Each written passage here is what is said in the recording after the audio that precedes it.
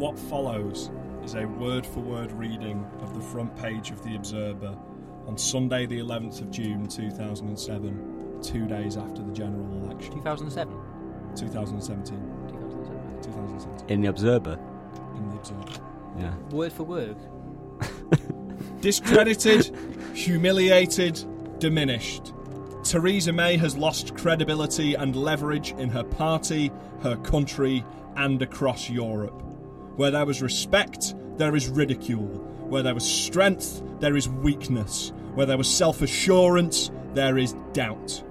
Rivals and opponents no longer fear her. Too weak to deliver her manifesto, too vulnerable to tackle dissent, too enfeebled to deliver for Britain. This Prime Minister can no longer serve her country. James, it's really weird. There, you sound a lot like the voiceover who does the adverts in the student TV things about the drink deals. Oh, do you mean the ones at Bridge Street? Yeah. You sound like that guy. It's funny you should say that. Yeah, because that's also me. What? What crazy conspiracy theory? James Bosson voiced the 67 Bridge Street adverts. I wanna get those adverts and then just remove the audio and then just replace it with that tirade. Do it. Yeah. Do it. I think. What do you think of that? Is that sensationalist? Is that? There's an element of sensationalism there, beginning to creep in, isn't there? Yeah. I think it's just the rhetoric. I think it's the way it's written. I don't disagree with it. Hey, I you sell paper somehow. I think it's quite true. It's always quite strange and jarring seeing genuinely angry headlines in newspapers. Like, was it the Sun or the Daily Mail? Was like enemies of the people. Yeah. Like what ones that are like ones that are like less asking a question or like trying to push buttons, but like genuinely seeming angry. Did you see the front page of the Sun the day after the general election? What was it like? We're fucked. No, it was a threat to your national security. Throw him in the core bin. And there's a picture they photoshopped of Jeremy Corbyn in a bin. The thing I like is, his they've expression. been waiting years to use that, haven't they? Yeah. And when the moment he started running for the Labour leadership, they thought, we can do Corbyn. We can do Corbyn. Yeah. And I think they've just been sitting on it like, What if they actually it's a crap joke. What if they only just thought of I it? can only assume that they were so certain it was going to end in a Tory landslide when it started. They were like, no, save it. Yeah. Save it. Because then we can say he's in the Jeremy Corbyn, but then he did really well. And that presumably threw them, and I imagine they had a last-minute panic meeting in the editorial room. Apparently, Rupert Murdoch stormed out of his party when Yeah. Yeah, I saw this. I just have anything that makes that man slightly upset makes me happy. Shame it didn't make him have a heart attack and die. He's got that sort of George Osborne-ish thing of just like, because clearly everything in his life has gone his way, Yeah. I kind of like seeing him suffer. Yeah. Because the rest of us had to do it for like our entire lives. Yeah, of course. Yeah. I remember there was a big thing because he started as a news empire in Australia, and there was a point where I think the government had to step in and say, you can't have this much control over it, because it was found that he owned 70% of all news sources in the country, and they were all pushing his agenda. And he's just continued it into a global empire. So just the thought that he can have a really miserable time at just seeing a poll does fill me with glee. A bit like soon, surely. A bit like all of UKIP who have a miserable time whenever they see a poll. Hey. Maybe because we've just lost all the seats. Except for the polls they saw at the strip club Paul Nuttall had to go to. Imagine Nigel Farage was like, now Paul, I'm going to give you control of the party. Everything's safe in your hands. Like, don't worry, Nigel, I've got it, don't worry. It's like the fucking Get Me Hennymore sketch from Mitchell and Webb. He just comes back and like all the seats are gone. Nuttall! And he's like, oh! Shall we introduce ourselves? Yeah. Go on. Hello, my name's Robbie. I don't know if any of you thought I was cool before, right? Probably not. But I had a birthday this week, right? And my mum bought me a Minions cake. Oh, really? Yeah. What? Cool. Did she do it to genuinely make you angry, or did she? No, did she she know? bought me a Minions cake. Like in true genuineness. Yeah. Did she write Hitler quotes? Cream underneath it? Did it? Was it like Yeah, but that's unrelated. She just does that every birthday. was it like the Minion stuff I see on Facebook? Like it's just the Minion cake on her side. She's written in icing. Oh, I'm not happy till I get my wine. Was it a nice cake at least? Yeah, I mean, I haven't finished eating it yet. It's still got a bit in the fridge. Lots of marzipan. Not in the fridge. You know who keeps cake in fridges, James? You do once you've cut it. No, you don't. Yeah, you do. You keep it in a cold, dry place, like it says on the box. You put it in a Tupperware. I put it in the fridge. Yeah. What? Really? It says keep in a cold, dry place, not the fridge. But why don't you wrap it up in some kitchen roll? Cold cake's nice though. I don't want room temperature cake. But when you get cake, I want room temperature cake. And you're taking it home. Look, it's my birthday, and I'll cry and keep a minion cake outside the fridge if I want to. What part of the minion did we eat first? The feet. The feet. The feet. So he has to fucking suffer. Now we're screaming in gibberish and saying, "Oh, banana," and he doesn't have any feet, and he can't get away, so you just have to cope with that for the rest of your life. Do you remember that one advert about road safety and with the little when the man keeps seeing a little dead ginger boy everywhere he goes? Oh yeah, it's like that, but. But sad bit is like, look out where you're going because you might kill children. But like, you don't see anything happen, but you just see like a man looking around nervously, and in the corner of his eye, you just keep seeing like the corpse of a little boy he killed. Oh, fuck. Yeah, and eventually Robin's like that, but you just keep seeing like a minion with that feet screaming. Hearing you recount that was very emotionally jarring for me because when you said you remember those road traffic adverts, I thought, oh, we'll be on about the hedgehogs. Yeah. You know the road well. Don't kill a little ginger boy. And then you followed it up with like, oh yeah, a man haunted by the memories of his past, like fucking Solid Snake. I'm glad to hear that was an advert because I was worried that was just my 2015. I was just sort of had a flashback. You just hallucinated the whole advert. That was me. I thought I kept seeing this ginger boy. Hi, I'm Jordan, and over the election period on social media, I was called a faggot. Hey! The grand total of 21 times. Really? Jordan, what were you doing? 14 of those were in the comments section for the Sun's Facebook page. And only 5 of them were me. and the rest were your mum. Yeah. Hey! Beat me to the joke. Sorry. Hey, we're all sinners. Enough of this PC crap, Jordan. Hi, I'm Ben, and one of my eyes keeps consistently not working because I'm dying of hay fever. One of your eyes? My right eye keeps like half closing. Oh, really? Yeah. When I was a much smaller lad, and couldn't cope with the stresses of pollen, like my eyes would literally sometimes close shut. Oh. Yeah. Oh. That's funny, isn't it? Yeah. That's comedy. I think it's funny. And what's that taught you about the life of Ray Charles? So it's genuinely a blind jazz, not funny. Have you not seen the film Ray? He suffered. His little brother drowned in a bucket. But then he has a really nice time for the rest of the film, except when he starts doing heroin, because every hero has a downfall. And then he keeps seeing the corner of his eye his brother drowned in a bucket. That's the only part I remember of that film. I remember those bits where like it's just like his brother drowns, so he's really sad, but now he's really good at piano, and he uses his blind piano skills to just have sex with everyone. Have you seen the film Walk the Line? I have, yeah. When his brother, Johnny Cash's brother, gets pulled into a soul blade machine. Which I think he was. Yeah, but like then, what was it? The John C. Reilly film that parodied it. You're thinking of Dewey Cox. Dewey Cox did the whole thing. It was like, hard. Yeah, his brother like dies in some horrible accident. No, he accidentally cuts his brother in half with a machete. And there's the bit at the end where he goes back and he confronts his dad, and he's like, "You cut your brother in half with a machete." So anyway, hi, my name is James Bosson. And this week I was very, very pleasantly surprised to learn that certain things I'd assumed to be cliched stereotypes are actually true. Yeah. Specifically, now you've no doubt seen in films, there's often bar scenes where there'll be a drunken man sort of leaning on the bar and like pouring his heart out to the person behind the bar who's offering some heartfelt support. Is he also polishing his glass? I wasn't, no. Because it happened to me. Oh. And I'd always assumed that's something that only happens in films. But then a few days ago, I was closing down the bar I work at, and I was just trying to get everything done because it had been a really long day and we had a lot of shit to sort out. And the entire time while I was doing the close, there was a drunk middle-aged man leaning on the bar telling me about how his wife hates him and he regrets having kids. Oh, God.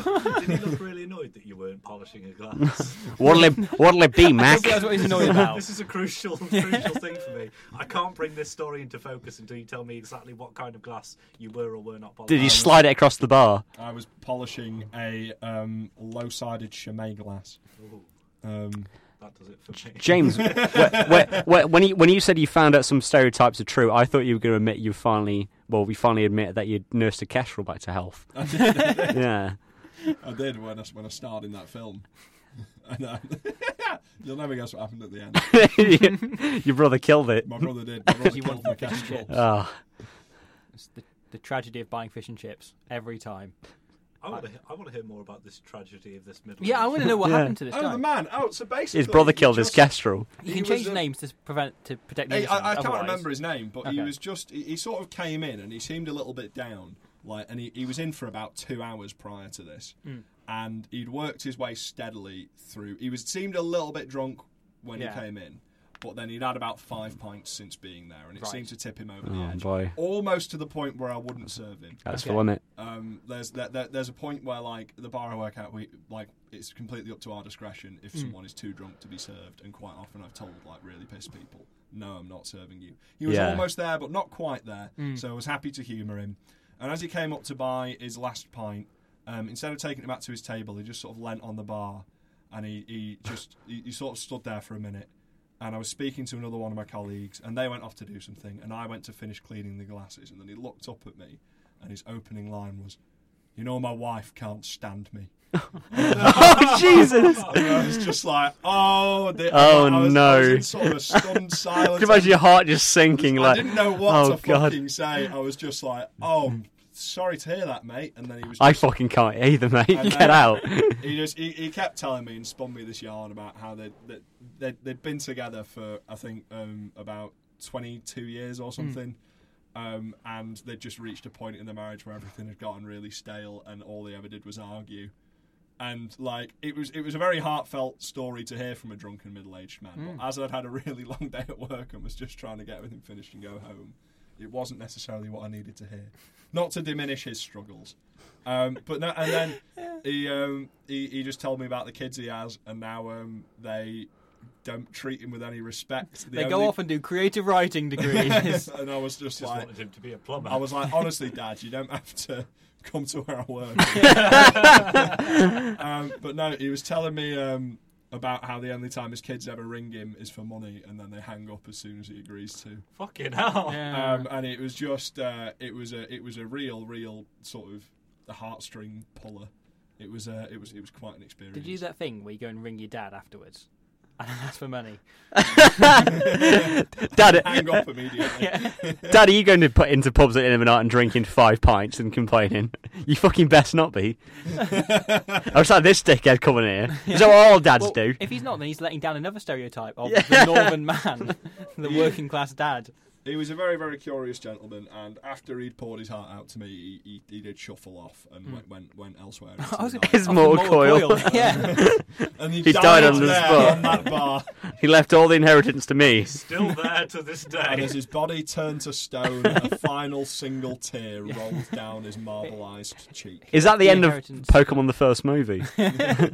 No, because in that film, Pikachu's turned Ash back into flesh.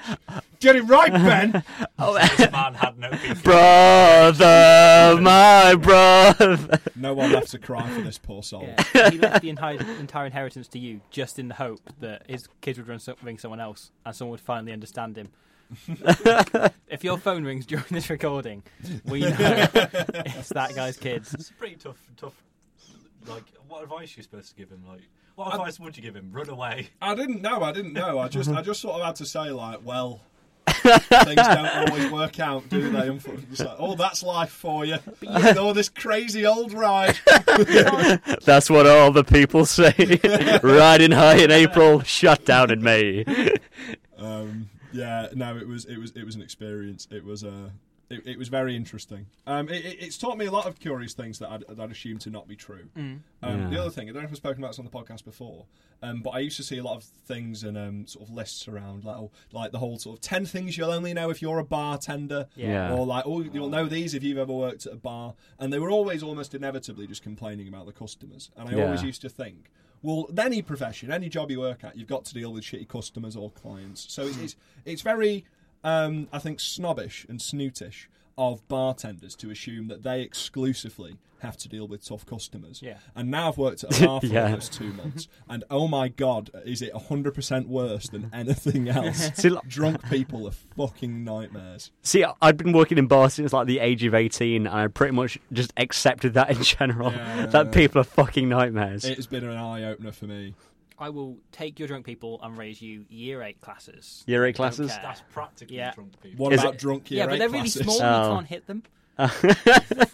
James can't hit I can't. I don't. What kind of bar do you think I work at? I'm not in some like rough and ready biker bar. I want to work in a bar, but I also want to hit kids. Every now and again, a fight kicks up, so I leap over the bar and I'm just like, "Break it up, Joe! you know this once more, you're out of here."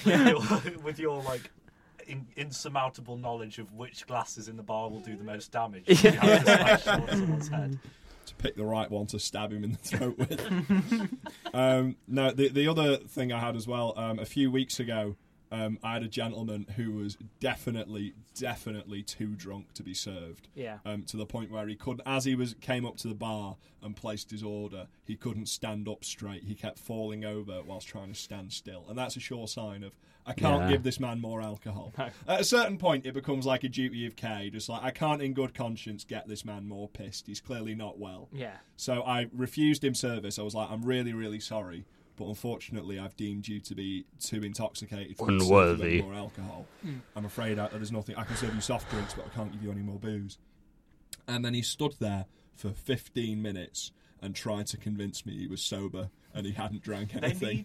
You need something at the bar, like at the gates of ye olde Egyptian heaven, or whatever it was called, where they had like the scales of justice. You weigh the man against his kind of. You have to put his heart in it, though. You have to cut out his heart and measure his blood alcohol level. Get him to perform a heart transplant, and if he can, he's sober. Mash his when you drown a witch to see if they'll float. Yeah, exactly. Mash his brain up with a bit of wire so it leaks out of his nose. No, it was very, very interesting. I remember because he just at first he was quite accepting of it, and he was just like, "All right, mate, well, that's your decision to make." And he offered a hand out to sort of shake my hand, and I was just like, "All right, there we go." So I shook his hand, and then he spoke for another 20 seconds and did it again, and in the space of about 2 minutes, offered me his hand about 8 times. Yeah. It was a sure enough sign that he was definitely intoxicated, irregardless of his consistent pleas and assurances that he wasn't. Observation: drunk strangers love shaking hands. Yeah, no, it's They're true. Like businessmen, like it's all they do. All they do is just shake hands with you constantly. Just always really sweaty as well. Yeah. It's like I don't want to. Yeah. I don't want to touch you, peasant. Like that's the reason I like being behind the bar and behind like a metre and a half of like wood and metal. I don't want to be anywhere near you. You've not seen this bar. These are Pearly fucking Gates, son, and I'm St. Peter. That's the most abstract thing I've said all week. Please make sure you say that in your job. Greet all of your customers with that line.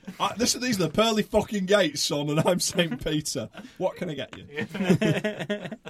Well, I remember just honestly getting to the point to sheep drunk people off before and literally just telling them to fuck off. Yeah. You get used to it after a little bit. Yeah. Drunk people are genuinely the worst, though. Yeah. You know, it's such a relief to spend 20 minutes talking about something other than the election or Brexit. Yeah. But it's been really nice. Yeah. I must confess. It's been, amazing. Like, I haven't done this in so long. I haven't talked about something other than the election for so long. Kind of stepped away for it for a couple of days from my never-ending crusade on social media. You were very, very active in the days leading up to the election, Jordan. I will be again, but I'm just taking a little break from it. For your own sanity. It's because you're always following Fireman Thaywood's comments into battle. His following in that man's footsteps. You say I was active. Following Fireman Thaywood. Fireman Thaywood. See, I'm making a call back to the last episode. I haven't heard the whole of when But yeah, we've already said this. He's spectacularly active. I don't know how he has time for anything else because he always seems to be on Facebook. Admittedly, on every single post the Conservatives have put up on Facebook, he's just put. They're taking my house. Speaking of taking houses, so something happened yesterday. Yesterday. Jesus, Robbie! Wow. The house was taken from a Mr. Timothy Farron. That's not where I thought you were going. What is? No, I thought you were going to talk about the fucking London fire. Yeah. Oh shit! It didn't occur to me at all. I was like, he was homeless. I thought it was like something about Robbie intruding on someone's house or something and say, "This is mine now." Paddy raid. Owen House. So, Tim Farron, who is a man, arguable, in every definition of the word, And he's now out of the job. Yeah. Well, he's not. He's still an MP, isn't he? He's still an MP. Yeah. Did anyone see his speech yesterday? He gave. I didn't know. No. I can surmise it pretty simply. Go on. I can't tolerate your intolerant views of my intolerance. Basically, he went, look, I don't have that.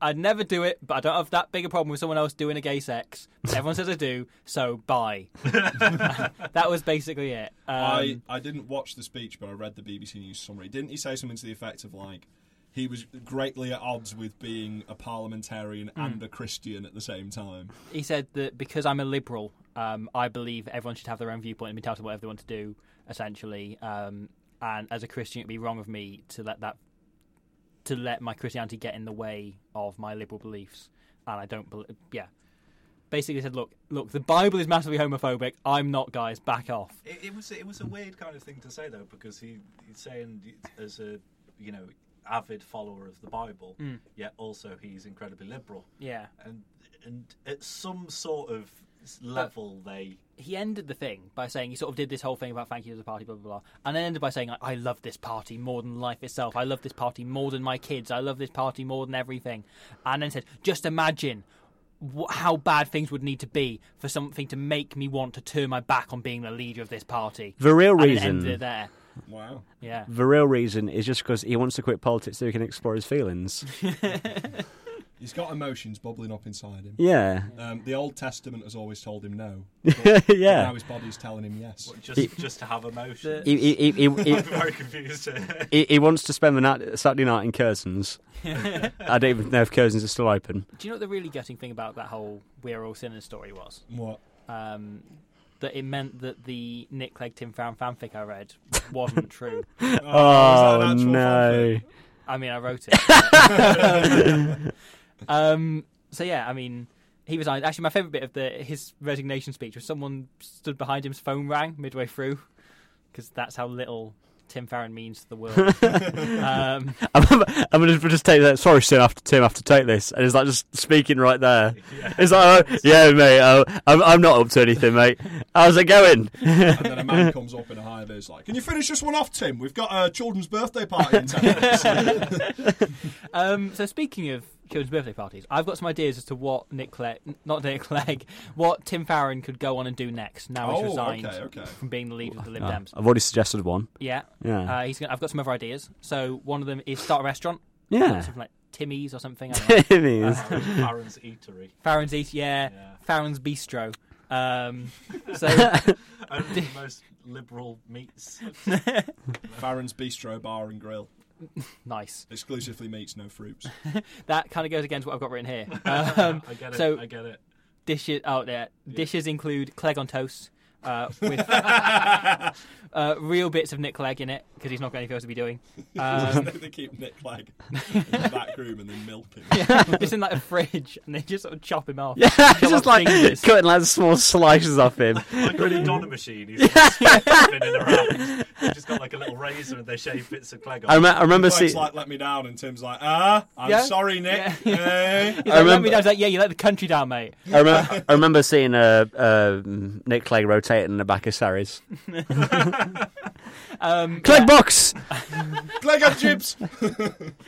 And then after you've chosen your Clegg on toast, you get a second referendum on what sort of bread you want. Yeah. The tagline is, "We are all dinners."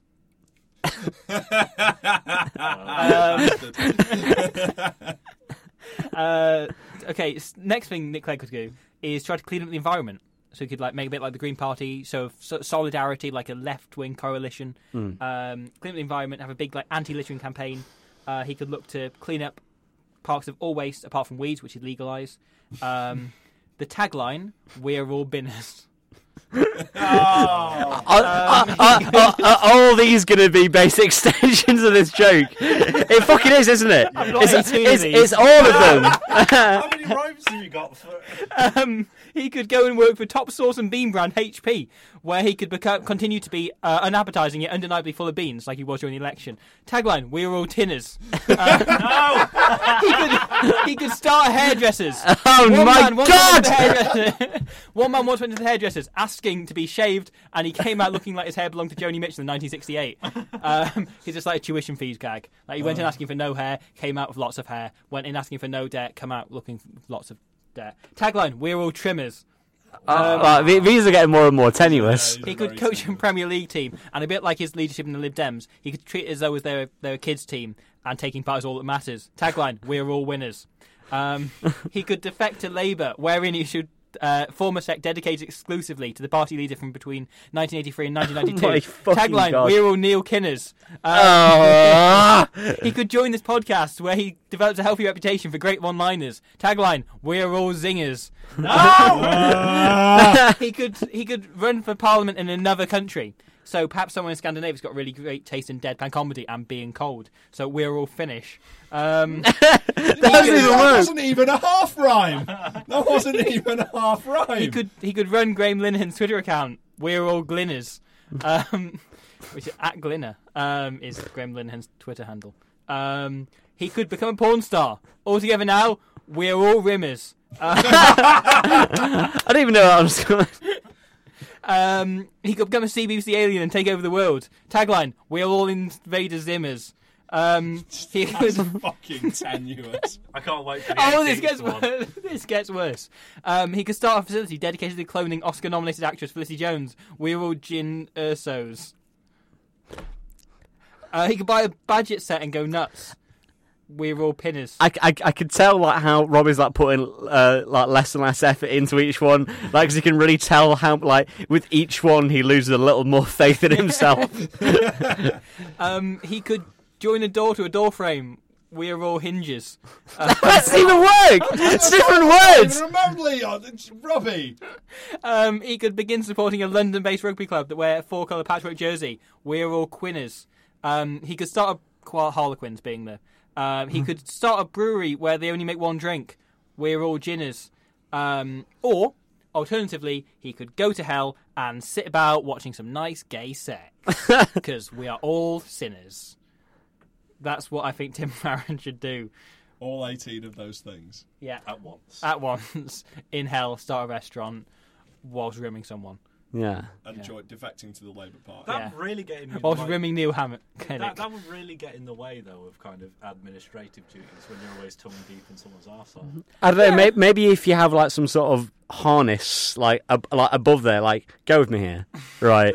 Like it sort of hangs at eye level, but like enough that so you can still see the screen and reach the keyboard, and the other person sort of hangs there.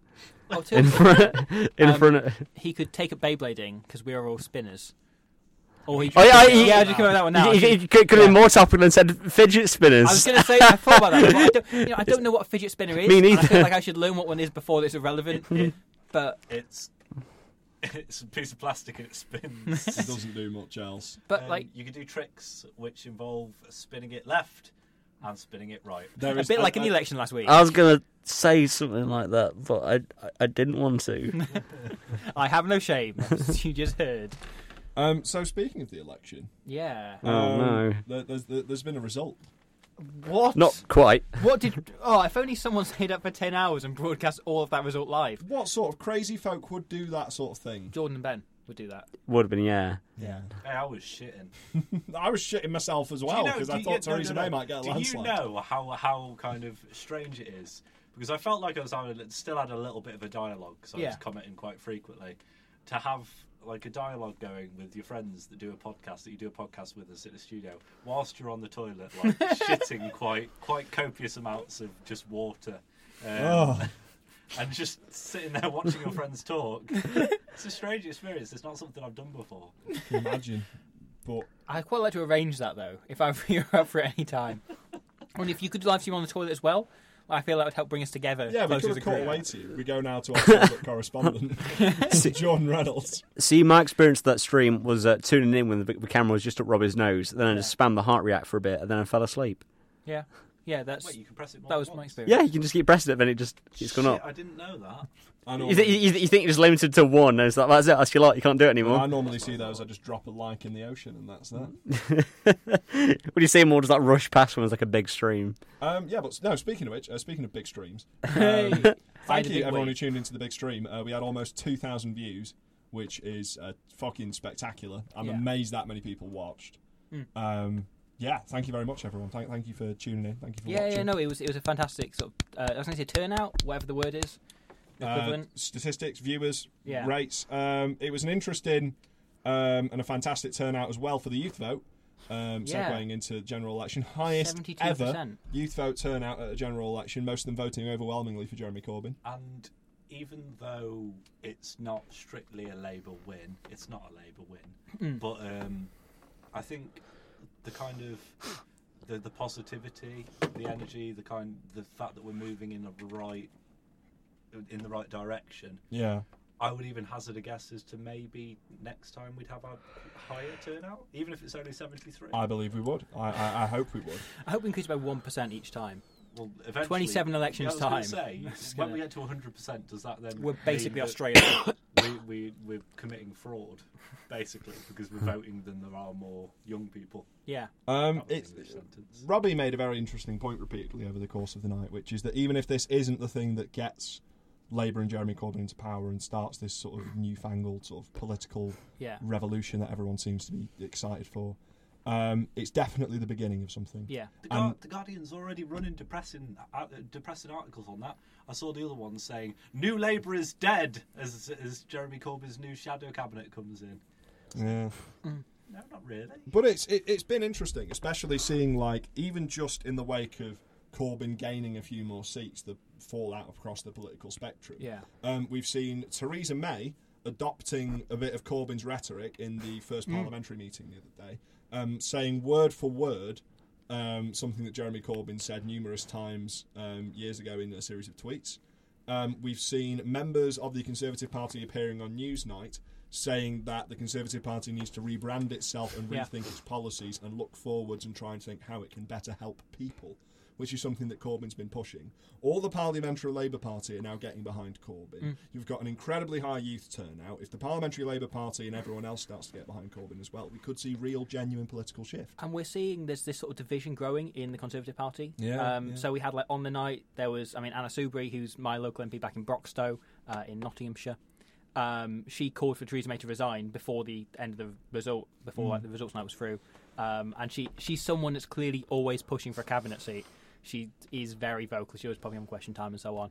And for some reason, Theresa May didn't give her one this week, but there we go. And then we had, to bring him up, our favourite George Osborne, saying Theresa May looks like a dead woman walking, and he's the one to know because he is the Antichrist himself, after all. So he'd be the one to identify a walking And that corpse. Lars von Trier film about him as well. Yeah. No, it's yeah. It's been very interesting seeing how even on the night of the election, when the results still hadn't been finalised, a lot of the Conservative Party started to turn on her and tear at her bones like hyenas. Yeah, it's been a big upset for them, and a lot of them. I think there's a big fallout in the Conservative Party at the moment between those of them that are saying she did a terrible, terrible job. She lost us our majority. She ran a bad campaign. It's her fault. And those that are saying we're about to go into these Brexit negotiations. We've been telling the entire fucking country we're strong and stable. If we now throw away our leader on the eve of that, it's going to make us look terrible. Yeah. Both sides are in a very, very difficult position. It is truly dire straits of the Conservative Party, and that makes me overwhelmingly happy. The key mistake she made was calling the election so close to the Brexit proceedings. But that's actually the only thing that's keeping us still in the job. So, but I don't think that's necessarily even a good thing for her. No.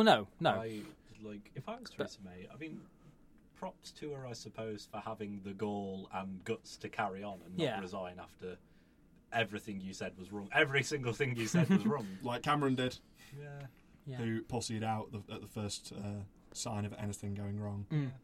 But she couldn't do that. She doesn't have that option, really. No. Because they couldn't install a new leader in time.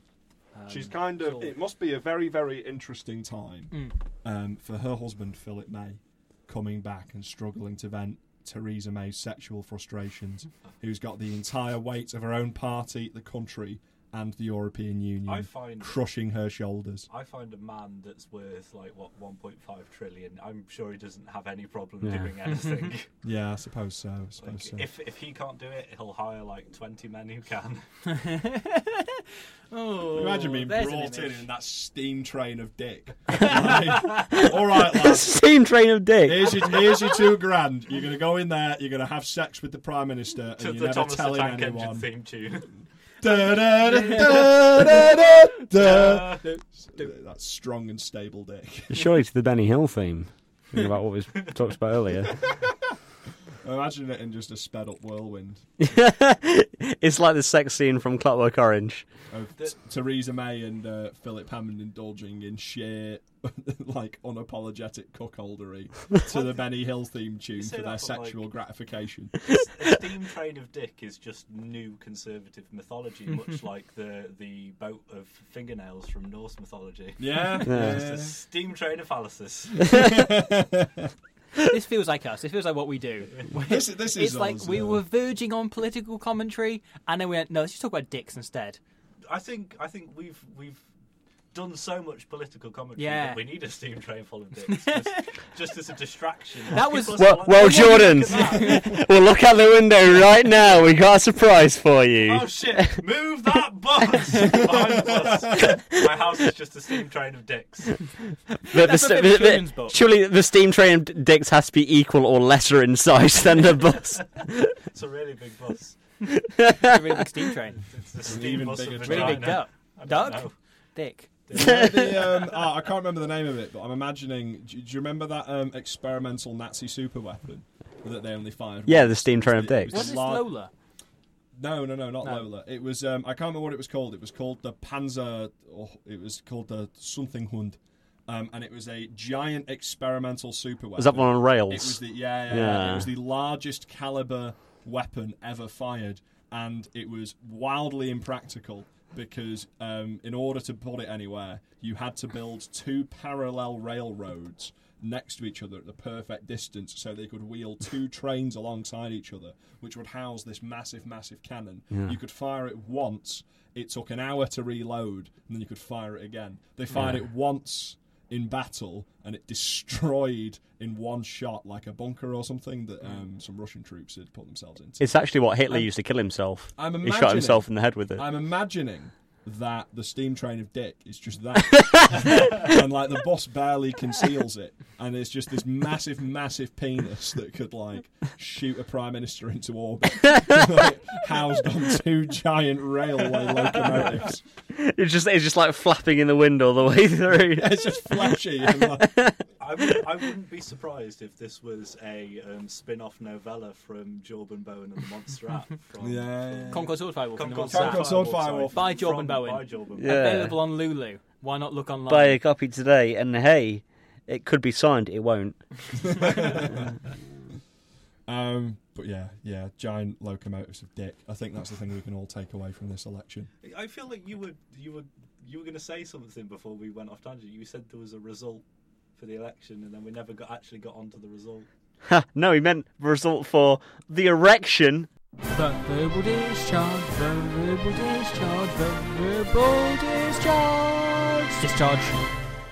Hey there, guys. You're tuned in to IGN's coverage of the E3 conference. Can I say it's IGN? Yeah, we're here at IGN. ING. We've got joining us here today, it's my co-host. Introduce yourself. Hey there, guys! It's me, and I'm so hyped about today's conference. We're going to see some great new video games, and also perhaps some great new pornography. Well, thank you for joining us, Well, I'm also Udaloo. And joining us here, we've got a developer of an exciting new game. Why don't you tell us about the game that you're working on? Hello, I'm releasing a new game called, it's an indie game. It's called Peter. Tell us a bit more about Peter. What happens in Peter? Okay, the idea of Peter is what you do So there's some fascinating new mechanics after the last one.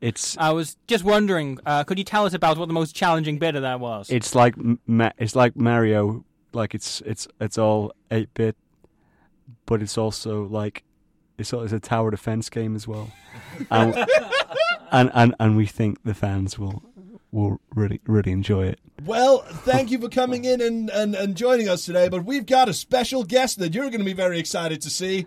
Oh boy, it's your estranged father. Dad? Hi, son.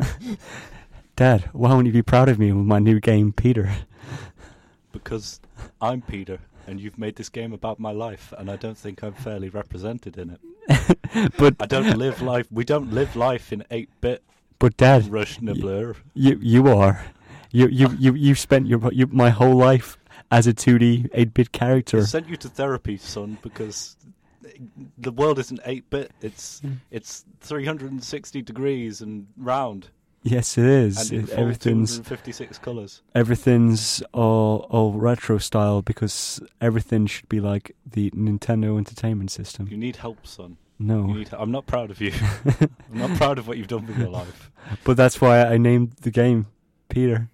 All of the exciting updates here at the E3 conference. For more on Rayman 7, why not come back and join us in 20 seconds' time when we'll be joined by Rayman himself. My arms!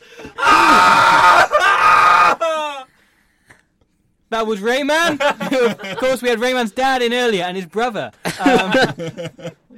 It was really hard to code that game without any arms, let me tell you. And we're going now live. It's a game premiere on the main stage of E3.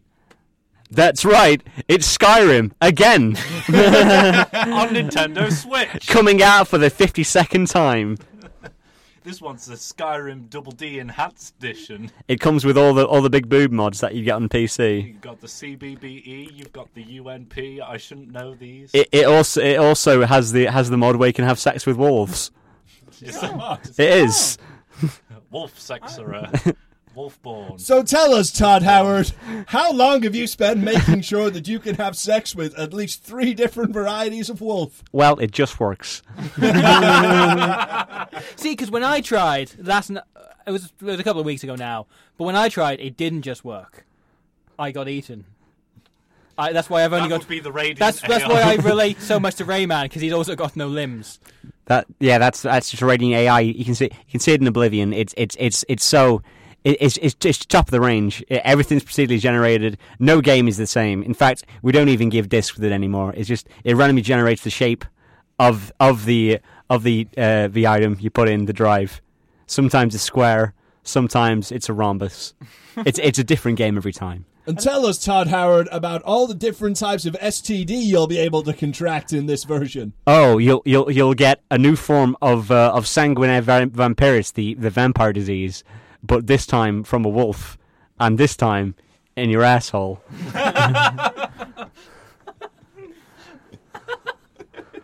With the newly integrated mod Schlongs of Skyrim. Tell me, Todd Howard, I've got a very specific fetish. Yep, that's in the game. I've got a fetish for mud crabs. Will that be catered for? Yeah, but you'll have to pay for that content. Oh. It gives big old dicks to mud crabs. Well, it's all the exciting updates here at E3, and joining us now, we've got a panel to talk about this year's exciting developments. How are you doing, panel? Hello, we're finally remaking Sonic the Hedgehog. For the first time ever. It's a cult classic. Nobody's ever played the old games before. It was 1966, and I was playing Sonic Hedgehog for the first time. The only Sonic game. There's only been one Sonic game. When I was playing Sonic Hedgehog for the first time in 1968, I thought, this is good, but what I want is to play it when it actually comes out in 1991. And then to remake it in 2017. And in 2017, we have new character customization. Are you Irish or are you Nelson Mandela? My persona. My persona is Sonic. It's Sonic, but with a big road. We are going to also add user mod integration where you can have sex with Sonic the Hedgehog in VR. with your floating hands, you can grab Sonic the Hedgehog's penis and pull his foreskin back. Just wait. And clean off all of this smegma with a handkerchief. Delicious 4K. In delicious 4K. Just wait until you unlock Knuckles. Here's the Echidna. It has 4 heads. Of course, have 4 penises. It's 4 times. Love fisting. It's 4 times the difficulty. The mods, you go from Tails, who is easy because he is Fox, and he's been killed by Theresa May, and so he has dead penis. Sonic, who is normal penis. And then you have Knuckles, who has 4 penises. And then you have Big the Cat, who has 9 small penis. He has 15. Do you know how Sonic the Hedgehog is always saying "got to go fast"? Do you think he is saying that to compensate for his tendency for premature ejaculation? Who are you? You're not one of the developers. Who are you? Man who's strange. Have you snuck into our development team to get some IGN insider information? Hello, it is me. I am from a rival company. I am conducting industrial espionage. No, you're just trying to post leaks on your Sonic the Hedgehog fan page. How did you know? I recognise your face from your character, James the Hedgehog. He has green fur. And fire powers. And he is an edgy teenager. He is Sonic's best friend. Well, I got a surprise for you, James. He is now canon in the game. With the new game Sonic Forces, you can create your own James the Hedgehog. I'm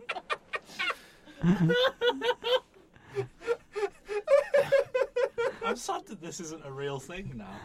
Oh, that is.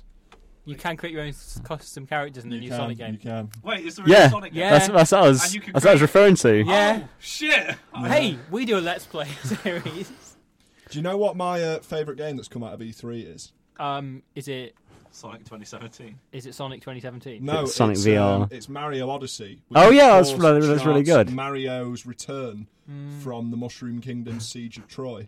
Yeah. And all of the misadventures that took place. Yeah. He has to fight Polyphemus, son of Poseidon, and steal his sheep. Yeah, and there's a bit where he fights a giant one-eyed Goomba. Yeah. Yeah. The thing is, this is the third time I've heard James make a similar joke about the Odyssey and Mario Odyssey. So, and he won't remember the other 2 times. Yeah, because when I just bought my Switch. Mario Odyssey coming, you say, "Oh, is that like Homer's Odyssey?" Here's a good reference to you video game fans and your Greek myth fans. How about he thinks he's eating the fire flower, but he's eating the lotus flower? Because that's a reference to both. That's niche. Listen to the podcast and sit in the middle of that Venn diagram. Me. Is that the 2 circles just kiss slightly? Yeah. We seem to have developed an interesting tendency for just likening considerably broader themes to video game characters and specific stuff. It's usually from Robbie. It's rubbed off on us. Is it? Yeah. Or it's rubbed off on us. Jordan, pictures a video game. It's got fur. I can go one better. The Williad. The Williad! The Williad, it's a game where you craft your own custom penis and then you take it on an adventure. Oh no, wait, that's Spore. I got banned from Spore for creating a species of condoms. You just try and ban, and you can make a very good one with one of the textures you can get for the creatures. If you just give them one foot, like one little ringed foot, and a little nubbin on the top, you can have a little jumping condoms. It's great. You could create really offensive things and then upload it so it would appear in other people's games. I remember when I played the game, I was playing it with my brother. And obviously when you reach a certain point, like you say, other people's creatures would fill your world. Yeah. And I remember Charlie was like, "Oh, come and look at this, James." And I was like, "Charlie, why are there giant sentient penis and swastika monsters jumping around your game?" Like if you play it now, like where the mods have all but abandoned the game completely. I fired it up recently, and I got to Space Stage. And you know how it basically it automatically adds that other people's creations to the game. You don't have to download them. I noticed that one of my allied species spaceships was a giant Adolf Hitler head. And it's very very well made as well. Someone actually put the time into that. Oh, wow. With rocket thrusters on the bottom.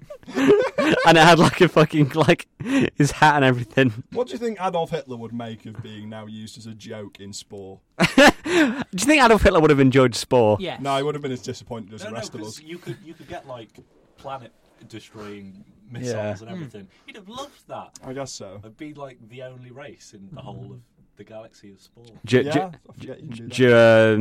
think Hitler would have paid the money for the Spore creepy and cute creature parts pack? Yeah, probably. Do you think he would have bought Spore Galactic Adventures? Do you think you would pushing it a little bit? Yeah. I was, like you have like little moments where you think, like, would a person from history enjoy this? I had a moment the other day and I realised that William Shakespeare would have probably really enjoyed RuPaul's Drag Race. He would have fucking loved that shit. I think like Shakespeare would love Twitter. Yeah. He'd be on that all the time. Just like putting out little innuendos like he did in his writing that no one notices. Yeah. I think Socrates would have really, really dug Reddit. I don't know. He just posts on our atheism. Just like shit posts on just things. I think he's the sort of guy that would have been into Reddit when he was like 16. Yeah. And then he kind of hit a point in which he thought, like, no, I'm above Reddit, I'm better than Reddit, and never uses Reddit now. Is anyone ever above Reddit? No. What about the part I just got frustrated and deleted my account and I was like, oh wait, no, it's actually quite convenient for me as an aggregator site, and I just made no account. Maybe would have done that. What about the part where you're the fourth most voted person on the rugby union subreddit last year? What about the part where you inadvertently accidentally create R3's new banner? Which I did in 4 years ago. What about the part when you upload a relatively small YouTuber's video commentary on Monsters University and it gets to the front page and he sends you a message saying how he owes you a pint? Did that happen to you? That did happen to me. What about when you get really positive comments on the pictures of your penis? Same, I didn't understand that either. Did that happen to you? No. What are you talking about? Comments on the pictures about penis. What about when you post to Gone Wild and you've got such a feminine physique that everyone just rolls with it? We've actually taken a lot of those pictures down and away from Reddit now because we're going to start rolling them out with our Patreon. Yeah. Which we haven't actually. Should we mention that because we haven't actually announced it? This is the first mention.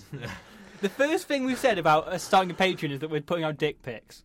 Yeah. We've got to live up to that now. Yeah, that's something. Like, yeah, we've just got to send photos of us playing sport. I'm going to upload pictures of that guy that's got 2 dicks and just. If I get a hefty cut of the Patreon money, I will put pictures of my penis on that. I was worried where you're going when you talk about penis. If I get a hefty cut, then I'll put photos on. If I have a hefty cut from our rabbi. Yeah.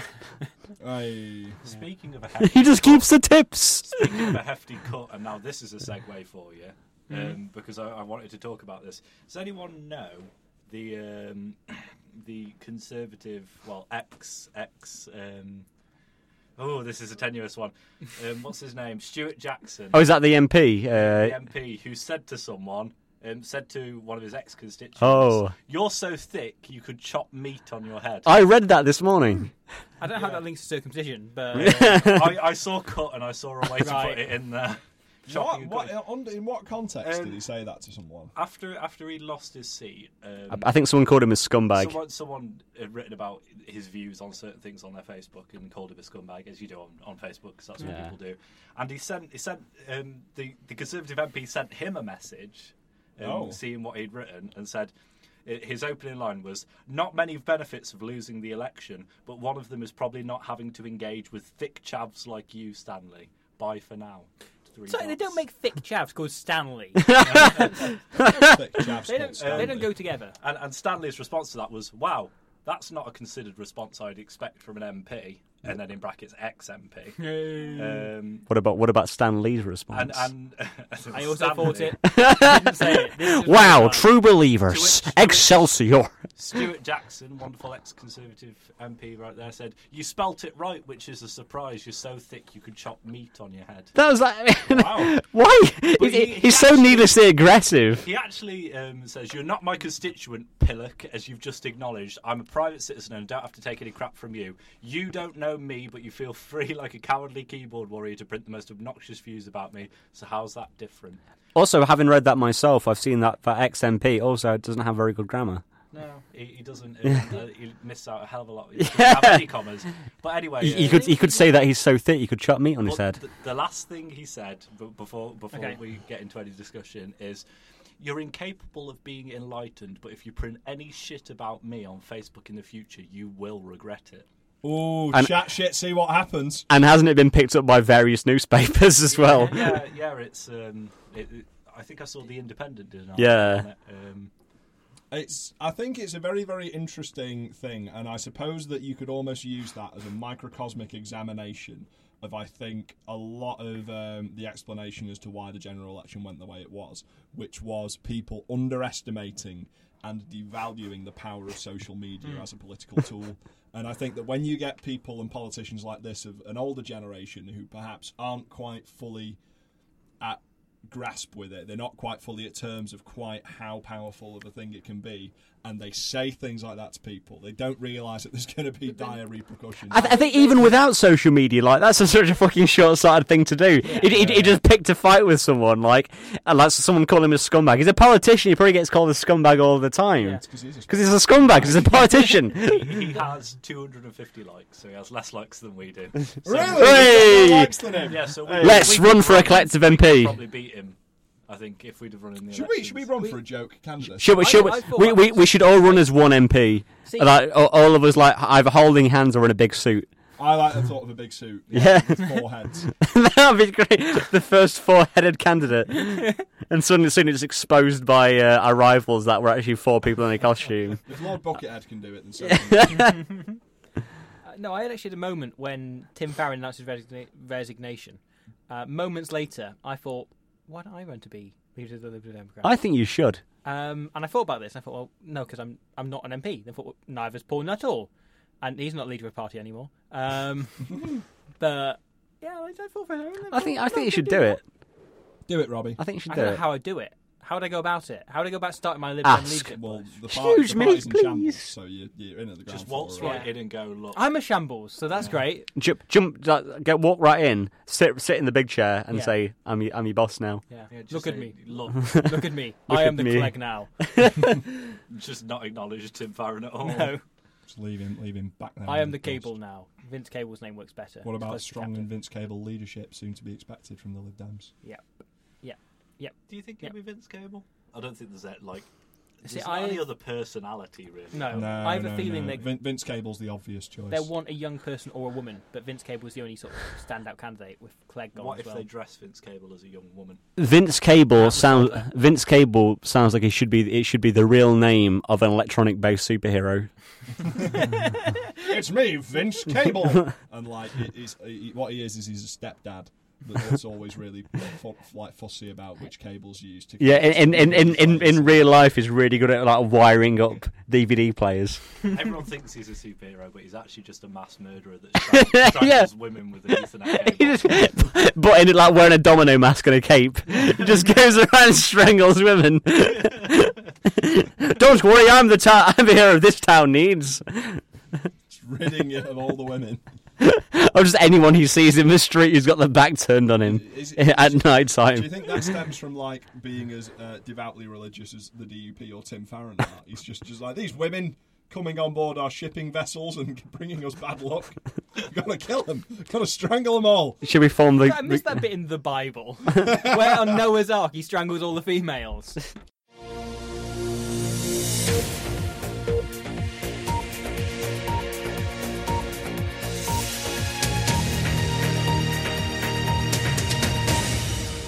If you want to see dick pics of the Verbal Discharge Boys, then don't forget to find us on Twitter @VerbDisRadio.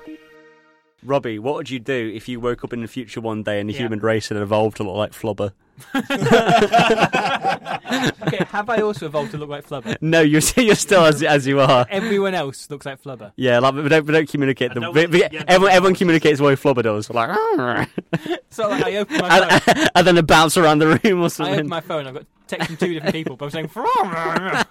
it's just a selfie from Flubber. But they're from different Flubbers. One's in front of the pyramids in Egypt, and then one in front of the Eiffel Tower. And they all reproduce through mitosis, but just vibrating, split into 2 Flubbers.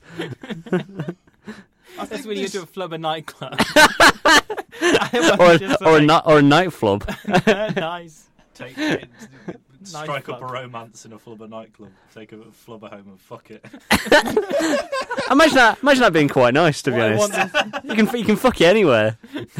Bounce off. New from JML. What do you think Robin Williams' character was doing like through the scenes in the film? Just, every deleted scene. What do you think he created Flubber for? Don't tell me he never thought of it. Yeah, that's what I'd do. It'd be like, could you flub yourself into my dead wife? It's like every time Robin Williams isn't on screen, so every time he like says, I'm going to go somewhere, and it cuts from him being in his house to being in his car.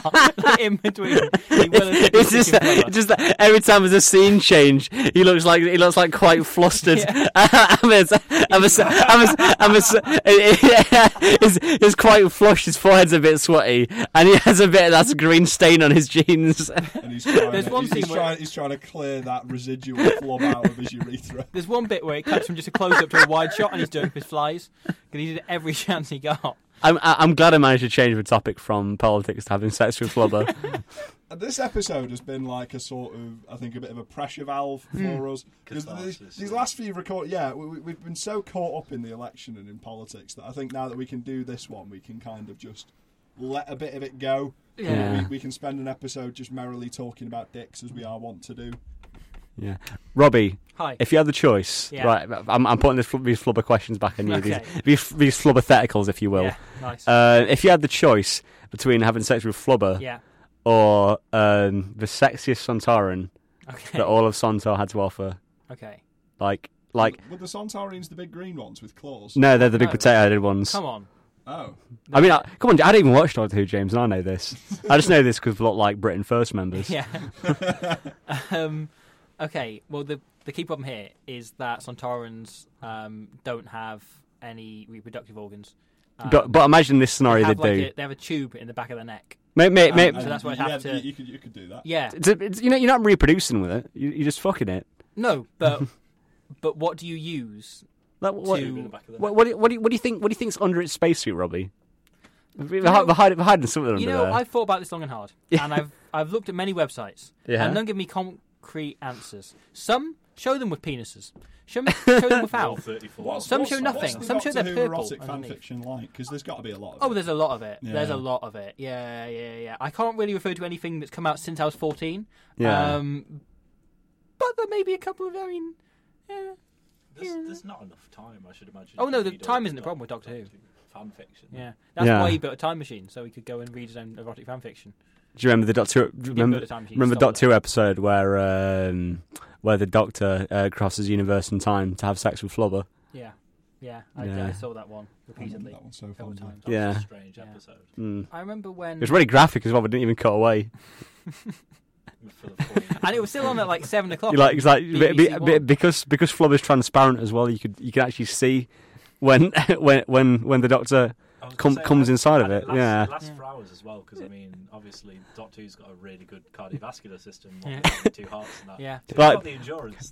Basically, like it starts playing with Doctor Who like dramatic. Was it? What's the song? Is it? It goes. Yeah, it starts playing that, but the scene goes on for longer. So the song stops. But the scene's still continuing without the sound. Without the music. Is it Bruno Tognoli was in that episode, wasn't he? Yeah. Like cameo, yeah. Like he appears right at the end. He says 10. He gives it a rating. Because that's how it works on the Flubber planet. Yeah. You have to grade all sex. Yeah. It's like a social media thing. Yeah. I can't. Was there a Flubber planet? Didn't he create Flubber in a way? Yeah, he creates Flubber. He goes to World of the Flubber. Yeah. Which is where he got the inspiration for the Flubber. Surely in an alternate universe, this is a future where everyone's evolved into Flubber from the other hypothetical. He's gone back to Earth. Yeah. Everyone is Flubber except me. It starts on the cold open. It says it said to his assistant, because it's Scottish this time. He's like, "Oh, we're gonna go to 19th century France," and then they got all these plans of what we're gonna do. But every time they say they've got plans to where they're going, they never end up there. No. So you're like, it's like in Ben 10 when he says, "I'm going to turn into 4 arms." So he's not going to. It's 5 arms. Yeah, he's going to turn something else. And then he opens the door and he goes, "What the? This isn't 19th century France," and it's a Flubber planet. And he has sex with one straight away. The alternative reality where there's an entire world of sentient flubbers, and they create a tiny Tim. What's called? Robin Williams. Robin Williams in a lab. Tiny Tim. I forgot what Robin Williams' name was for a second, and I just thought, oh, he's called fucking Tim something, isn't he? Basically, to bring an alive Robin Williams back to this reality, what the Doctor has to do is go to the flubber dimension and have sex with a flubber, so it gestates and turns into Robin Williams. I can't wait until I have to explain to my kids what flubber was. Yeah. Yeah.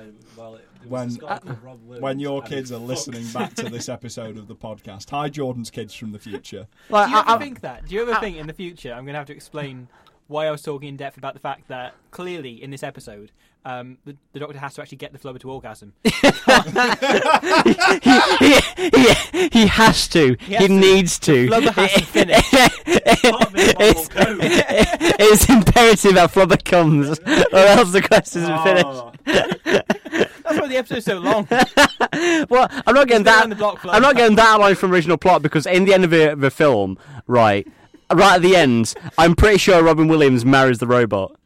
He does. He marries the robot. Like the robot is like, he's got a little robot assistant. Are you sure you're not thinking of another Robin Williams film, namely Robots?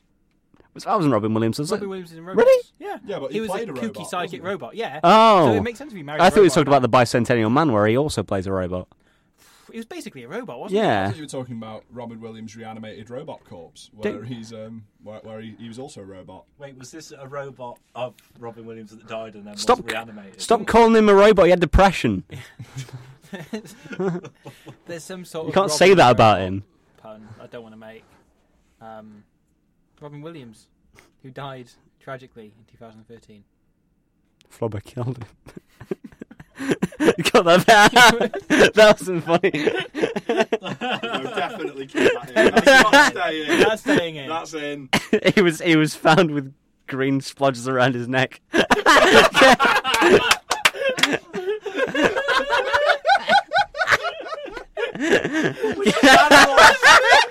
We're animals. It's the biggest laugh I used all day. Potatoes, leek, gravy, chicken.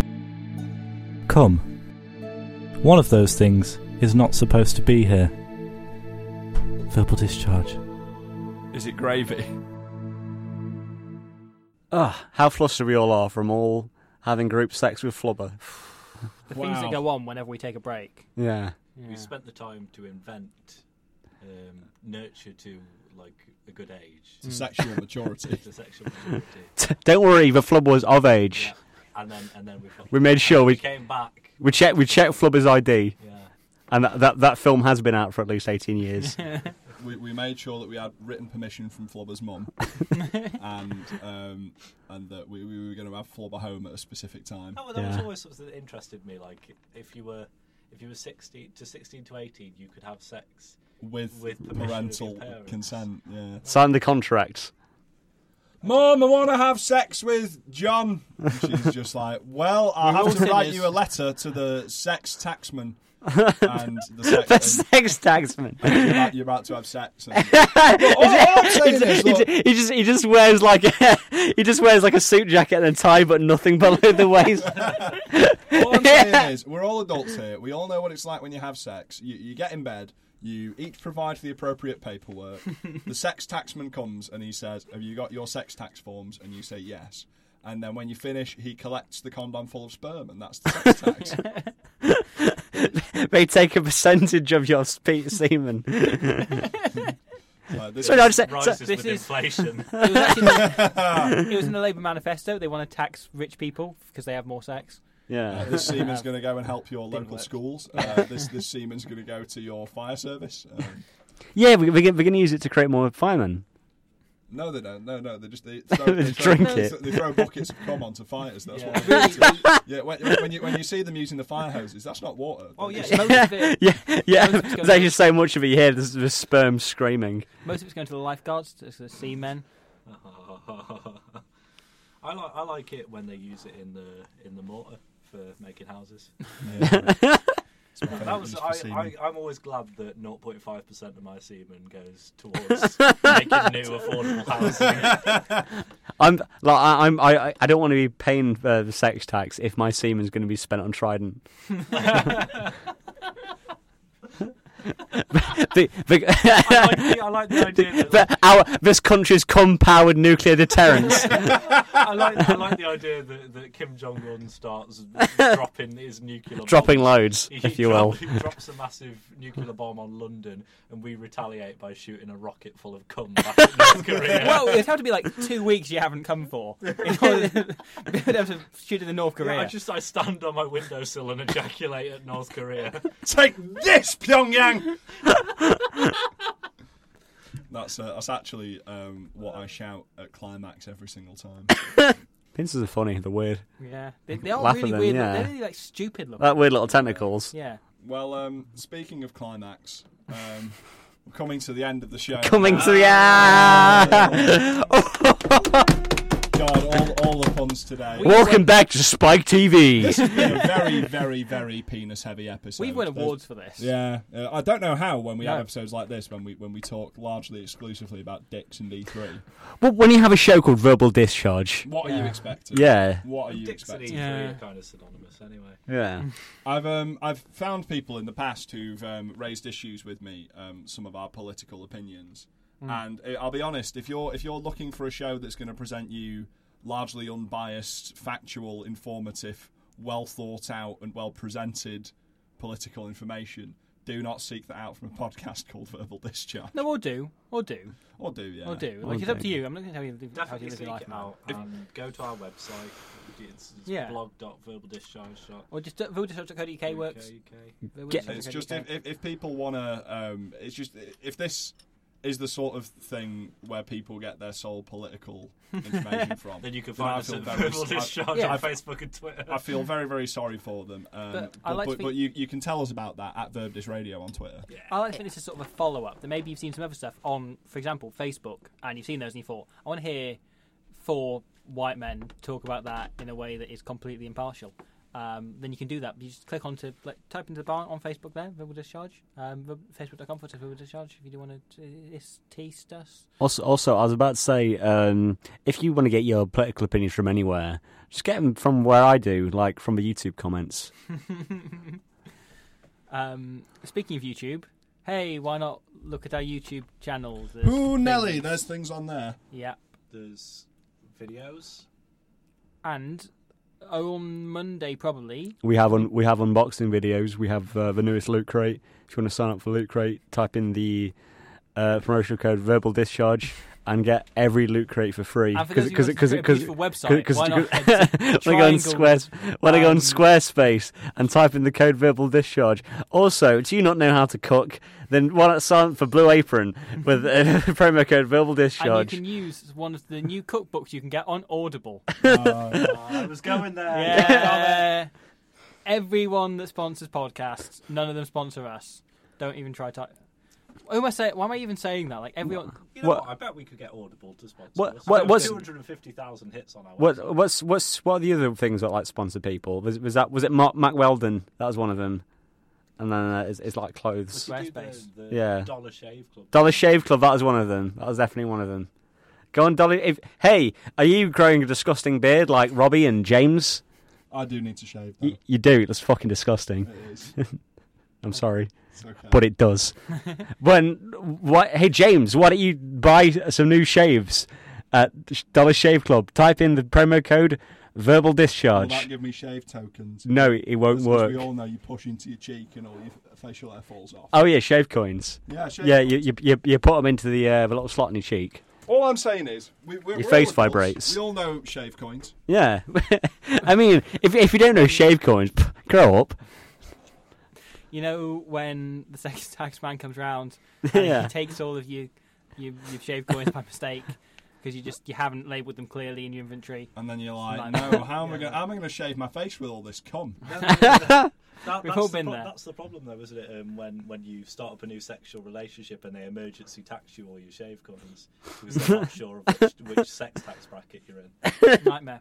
Nightmare situation. Which range of positions? Sorry, is that a spare position you've got? Oh, we're going to have to try. This is like excuse me. Those tampons are a luxury. We're going to have to take all your shave coins. Of course, the Conservatives lost a lot of support after introducing the menopause tax. Yeah. Yeah, I mean, I don't feel that their policy of trickle-down economics really works. I can't work out whether I hate you or admire for listeners, Jordan's just got out of his chair to hilariously act like he's leaving, but instead he is sheepishly hanging around the chair. Because I know I'm going to have to come back to it. Hey. Come back to it. Hey. Should we end this? Yeah, should we end this? Like, there's loads of stuff going on. Not even the podcast. Let's just fucking kill ourselves. It's about time for this podcast to come to an end. We're starting a Patreon thing. If you do want to chuck us a couple of quid for podcasts, there's more details. Look at that. We'll have a video up shortly. We'll have more information about Patreon. But we'd appreciate that. This is the desperate plea for money. Please help us. Why not? Oh, check out our YouTube. We'll be uploading some cool videos soon. Maybe we'll upload some videos of us doing performances at our most recent live show. And also, we're making a new zombie game, which we're funding on Kickstarter. For brackets, so if you donate $100 or more, you will be in the game. We'll put you in the game. You will be a zombie in our game. Is that the zombie DLC for Peter? Yeah, no, it's a different game. Oh, no, it's different. This one's. Peter's already funded. Peter's in development. This is just an idea we've had. Should we end this? Yeah. Should we end this? Just end it. Should we finish it? Does someone want to say a final word? Go on to Kickstarter and like, insert the promo code verbal discharge. Someone just say a word. Yeah. Final word of the show.